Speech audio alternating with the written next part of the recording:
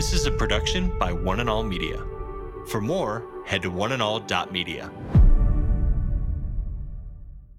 Jeff, are you telling me if I give God $1 like those TV preachers say he'll give me 10? No.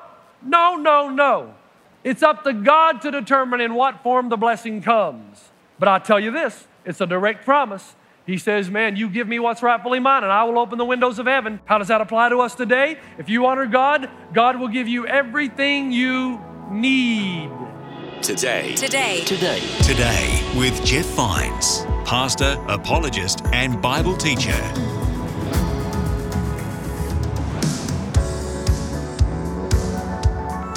Welcome back to Today with Jeff Vines. My name's Aaron.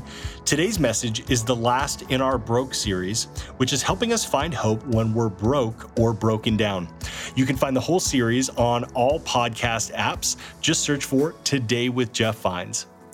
Last episode, Pastor Jeff asked us a big question: what do you want out of this life? As he continues to help us think about this, he'll be reading from 1 Timothy chapter 6. Let's jump in now with Pastor Jeff.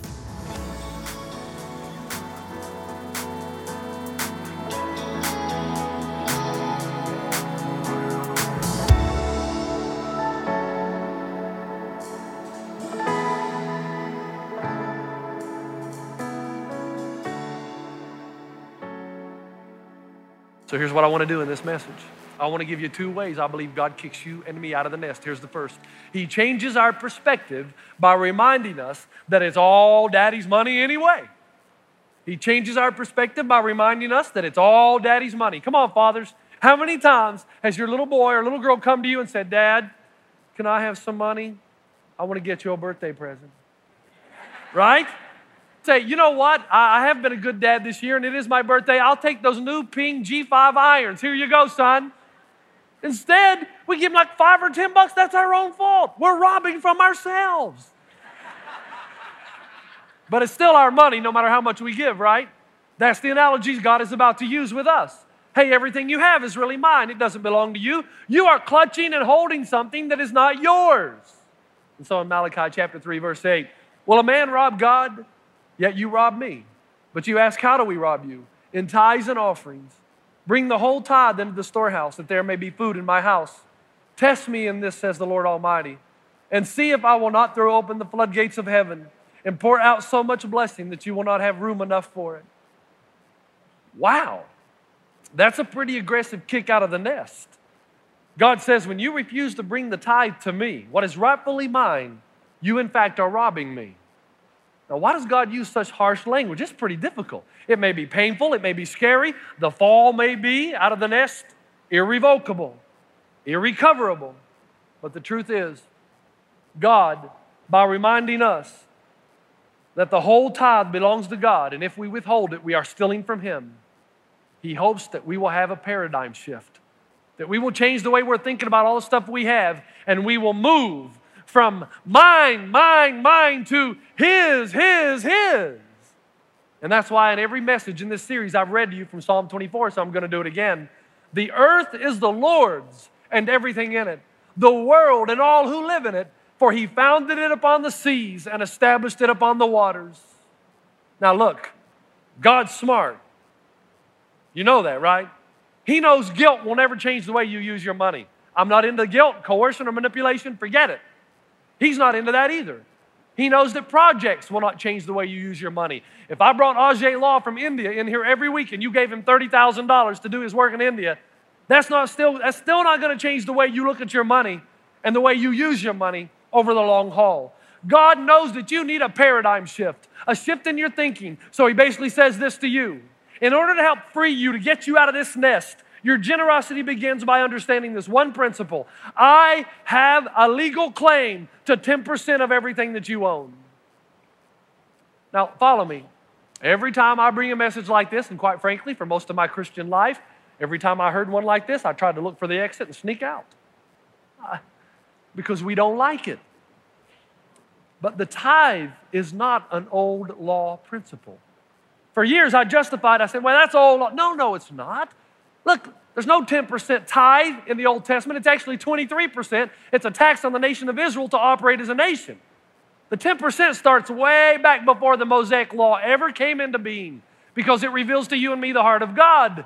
Listen, go over, first of all, I've mentioned this before, that Abraham, hundreds of years before Moses, brought tithes and offerings to Melchizedek. But look in Genesis chapter 4. This is before the law ever came into being.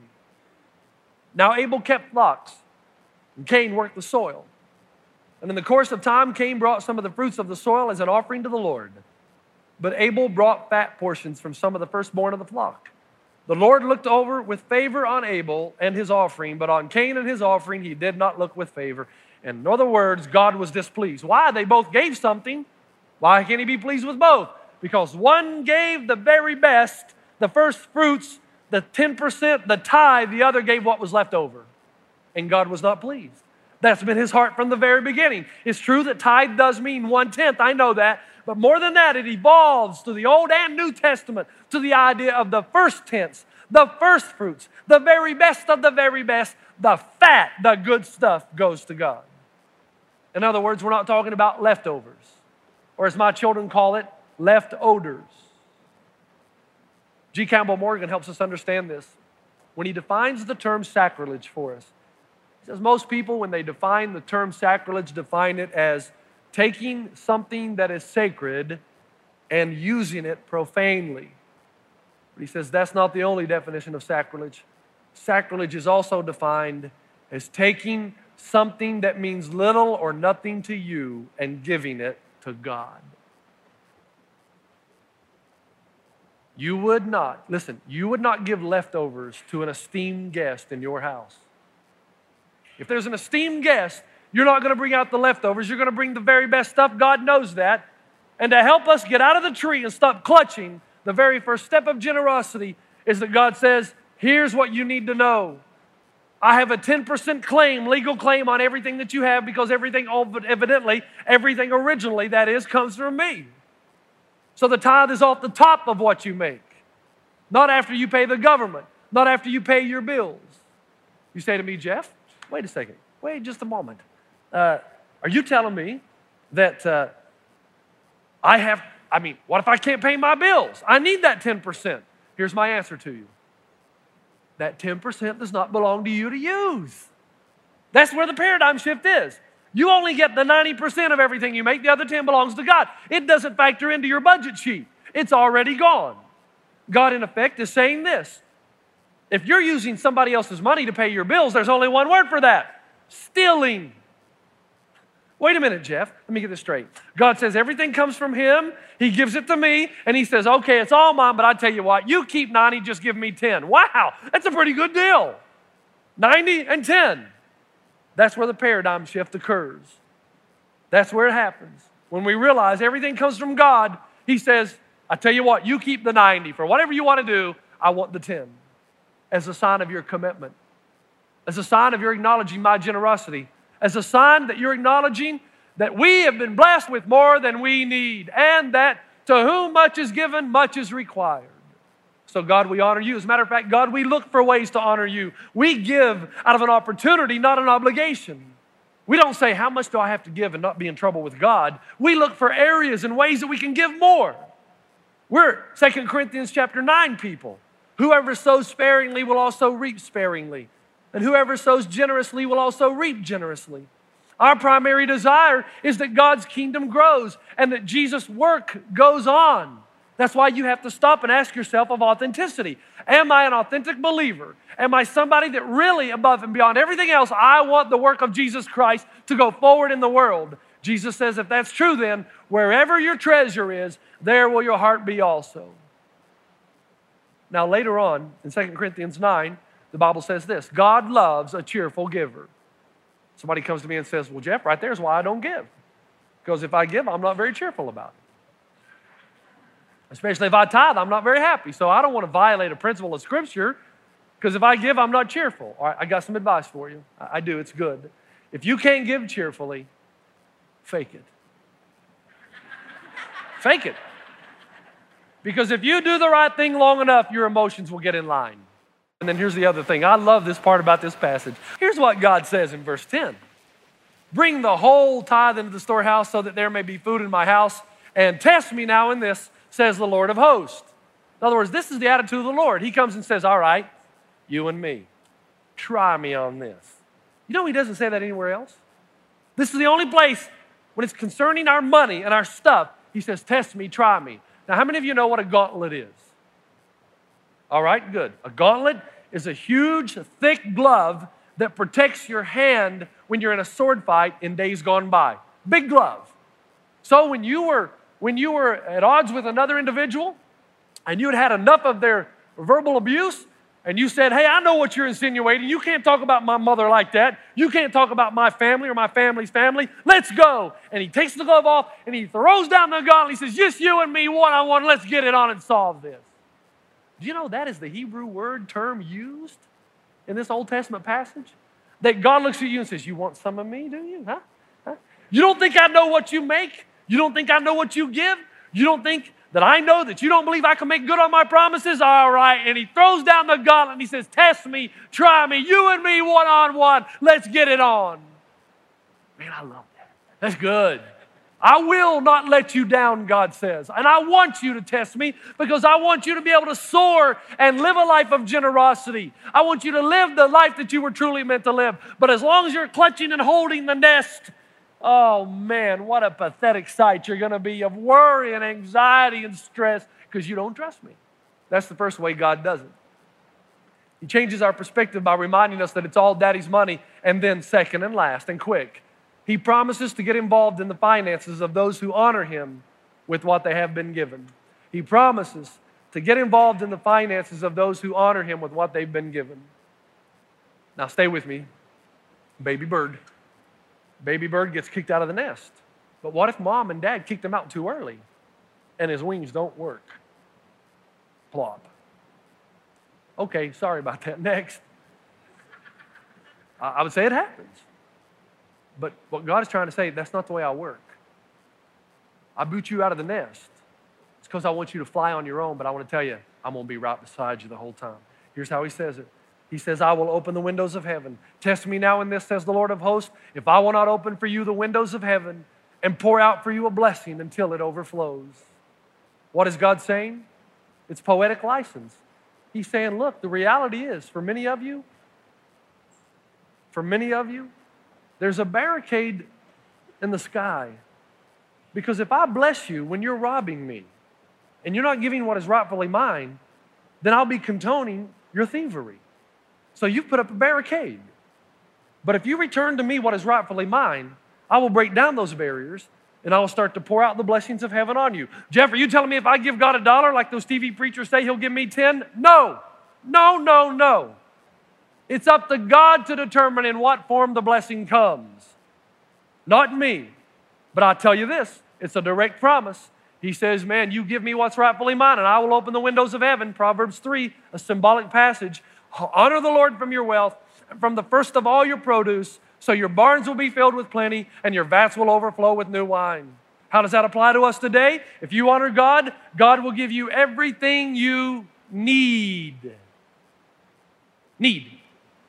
Not want, not luxurious hotel somewhere. I'm talking, He will give you everything you need. He promises that. 2, if you honor God, this is an amazing part of Scripture I hardly ever get to talk about. It appears that if you give and you're a person of generosity, God will give you more because He knows you'll give it away. Now, here's the thing. Listen, I'm just going to be blunt. Here's why these TV preachers miss it. You see, if you give God more because He's going to give you more so you can buy a Mercedes or a BMW, you're missing the point. He gives you more because He trusts you to give it away for His purposes. He owns the cattle on 1,000 hills. He'd like to give you some, but He needs to know that you are going to give it away. He doesn't give you more so that you can become more wealthy. That's what the promise is. And man, think about that. God's following you around. You're giving. He says, I saw that. Here's some more. You give. I saw that. And your whole life is a life of generosity, and you feel like you're living all the time because you're making people smile. You're changing the world. God is using you to do it. Here is something I want to read to you quickly. We're coming near the end. Actually, we've been near the end a long time. But here we go. This is an email I received I want you to hear. I'm almost finished. Stay with me. Hi, pastors. I just wanted to share, to give God the glory for the direction I have been getting from this church. It's been over 3 months now since we've been tithing, a major step of faith for us. Back in November, we got out a pencil and piece of paper and documented our financial situation to figure out a way to make it work. Jeff's message last weekend hit every point we addressed as a family 3 months ago. We cut back on coffee, on soft drinks, on eating out, on movies, on cable, TV costs, cell phone extras, home phone extras. I am making my 89 Toyota with 200K plus miles my main commuting vehicle. Talk about humility in the office parking lot. We spent less than $500 for the whole family on Christmas last year, all in cash. We are shopping smarter, tracking every penny spent, scrutinizing, adjusting our priorities of needs, wants, luxuries versus what is required. And after doing this and tithing, we are now financially stable enough to double up on car payments and pay it off in 1 year instead of 3, saving a ton of interest we would have paid out and will free us up even more within a few months. Jeff, it's not been easy. I think of all the stuff I could have done with that money. Toys, vacations, ... But it's not mine. I also know that trials may come. I could lose my job in this economy. My wife is worried we're doing the right thing, that we may lose our house, but I assure her it's not our house. It's not our income. All we can do is be obedient to God and trust Him for our future. Thank you for your faithfulness in teaching and guidance. That is what it is to truly live, folks. No stress, no worry, to give it all to God. Okay, we come to the end. This is where I want to become your pastor through and through. All right, it's going to be hard. Don't worry, I'm not coming out now to take up an offering, okay? So that's not the kind of hard I'm talking about. I want you to listen to me for a moment. It's the end of the series, and I want you to know why I have taken the time to do what I did today. I don't know what anybody in our church gives, and I never want to know. It's not my business. But I do know the level of our giving as a church. I know that almost 8,000 to 9,000 people attend this church in a given month. I know we average around 5,000 people on a weekend, but 8,000 to 9,000 people come 2 times or more a month. So there's about 8,000 to 9,000 people that call Christ Church of the Valley their home. Out of that 8,000 to 9,000 people, in 2008, only 1,611 gave on a regular basis. And out of those 1,611, there are 266 families in our church out of 8,000 to 9,000 that are tithing. 266. How do you know that, Jeff? Well, it's not exact and precise, but based on the average income of the valley and beyond our area, of $50,000 a household. Some of you make a lot less, but a lot of you make a lot more. The average being $50,000 a year, 10% would be $5,000. And I want to tell you that there are 266 families giving $5,000 at least. That means 17% of our church family of 8,000 to 9,000 are giving the tithe. 17%, maybe. That means 83% of our church family is robbing God. Now, I've not sugarcoated anything else. You didn't think I was going to sugarcoat this, did you? You see what happens when you hire a missionary as your senior pastor? I'm concerned because I'm also concerned about the blessings that you're blocking that aren't coming down, the stress you may feel in this area of your life, not living the life that is truly life. Folks, 1,000 families in our church gave less than $2,000 for the whole year. If they just gave $100 more a month, we'd have 1.2 million more to work with. But here's the number that really gets me. If church honored God and returned to God what rightfully belongs to Him, minimally, we would have $18 million coming in every year. 18 million. And man, do you know what we could do with that? Wow. We could build an apartment complex for the single mom. So when they lost their house, we'd give them a place to live until they get back on their feet again. We could start an after-school program in every school in the San Gabriel Valley so that these children who are homeless or who don't have enough money for food or clothes, we give them food or clothes, and we teach them an instrument. We teach them a sport. We love them. We coach them. All of that. Be easy. Piece of cake. All those preachers in India that are preaching and facing persecution and death, we can take care of their families. In Zimbabwe, we could dig enough wells of water to make sure every child in the country, every child could have pure, clean drinking water. Man, talk about being a city on a hill that could not be hidden. We'd have celebration around here all the time of what God is doing. Heaven would move earth, the name of Jesus would be proclaimed, and you and I'd be living the good life. That's right. we'd be living the good life. Here's what I want you to do then in closing. You were given a card in your bulletin. It looks like this. I'm going to ask you, don't worry, very simple. I'm going to ask you to do something between you and God. I'm going to ask you to take this card and check one of the boxes. It's kind of like baptism. No need to go home and think about it. You're either going to obey or you're not. Some of you are not tithing. Actually, 83% of you are not tithing. I think, 83%. At least, maybe more. I'm going to ask you to check the box that says, I will begin a lifestyle of generosity. Between you and God, that you want to begin. You say, well, Jeff, you just don't understand. Listen, let me explain something to you again. Two things happen in this arena. The first thing is, somebody will say, well, I tithe, I just give my money everywhere. I got to tell you something. There's no passage of Scripture that I'm going to bring out because what you're doing is not wrong, but it's severely impractical. Jesus himself said, a house divided will not stand. If we can breathe the tithes into the storehouse, and if you want to give outside, that's fine, that's your offering.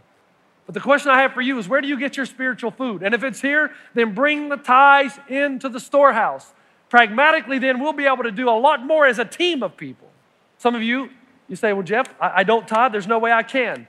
All right, if you can't start at 10%, which I can't give you the go-ahead on that, because God still says, I have a legal claim on 10% of everything that you have. But my goodness, start somewhere, because most people in our church, when the offering is passed, they drop a 10 or a 5 or a leftover in of what they think they won't need.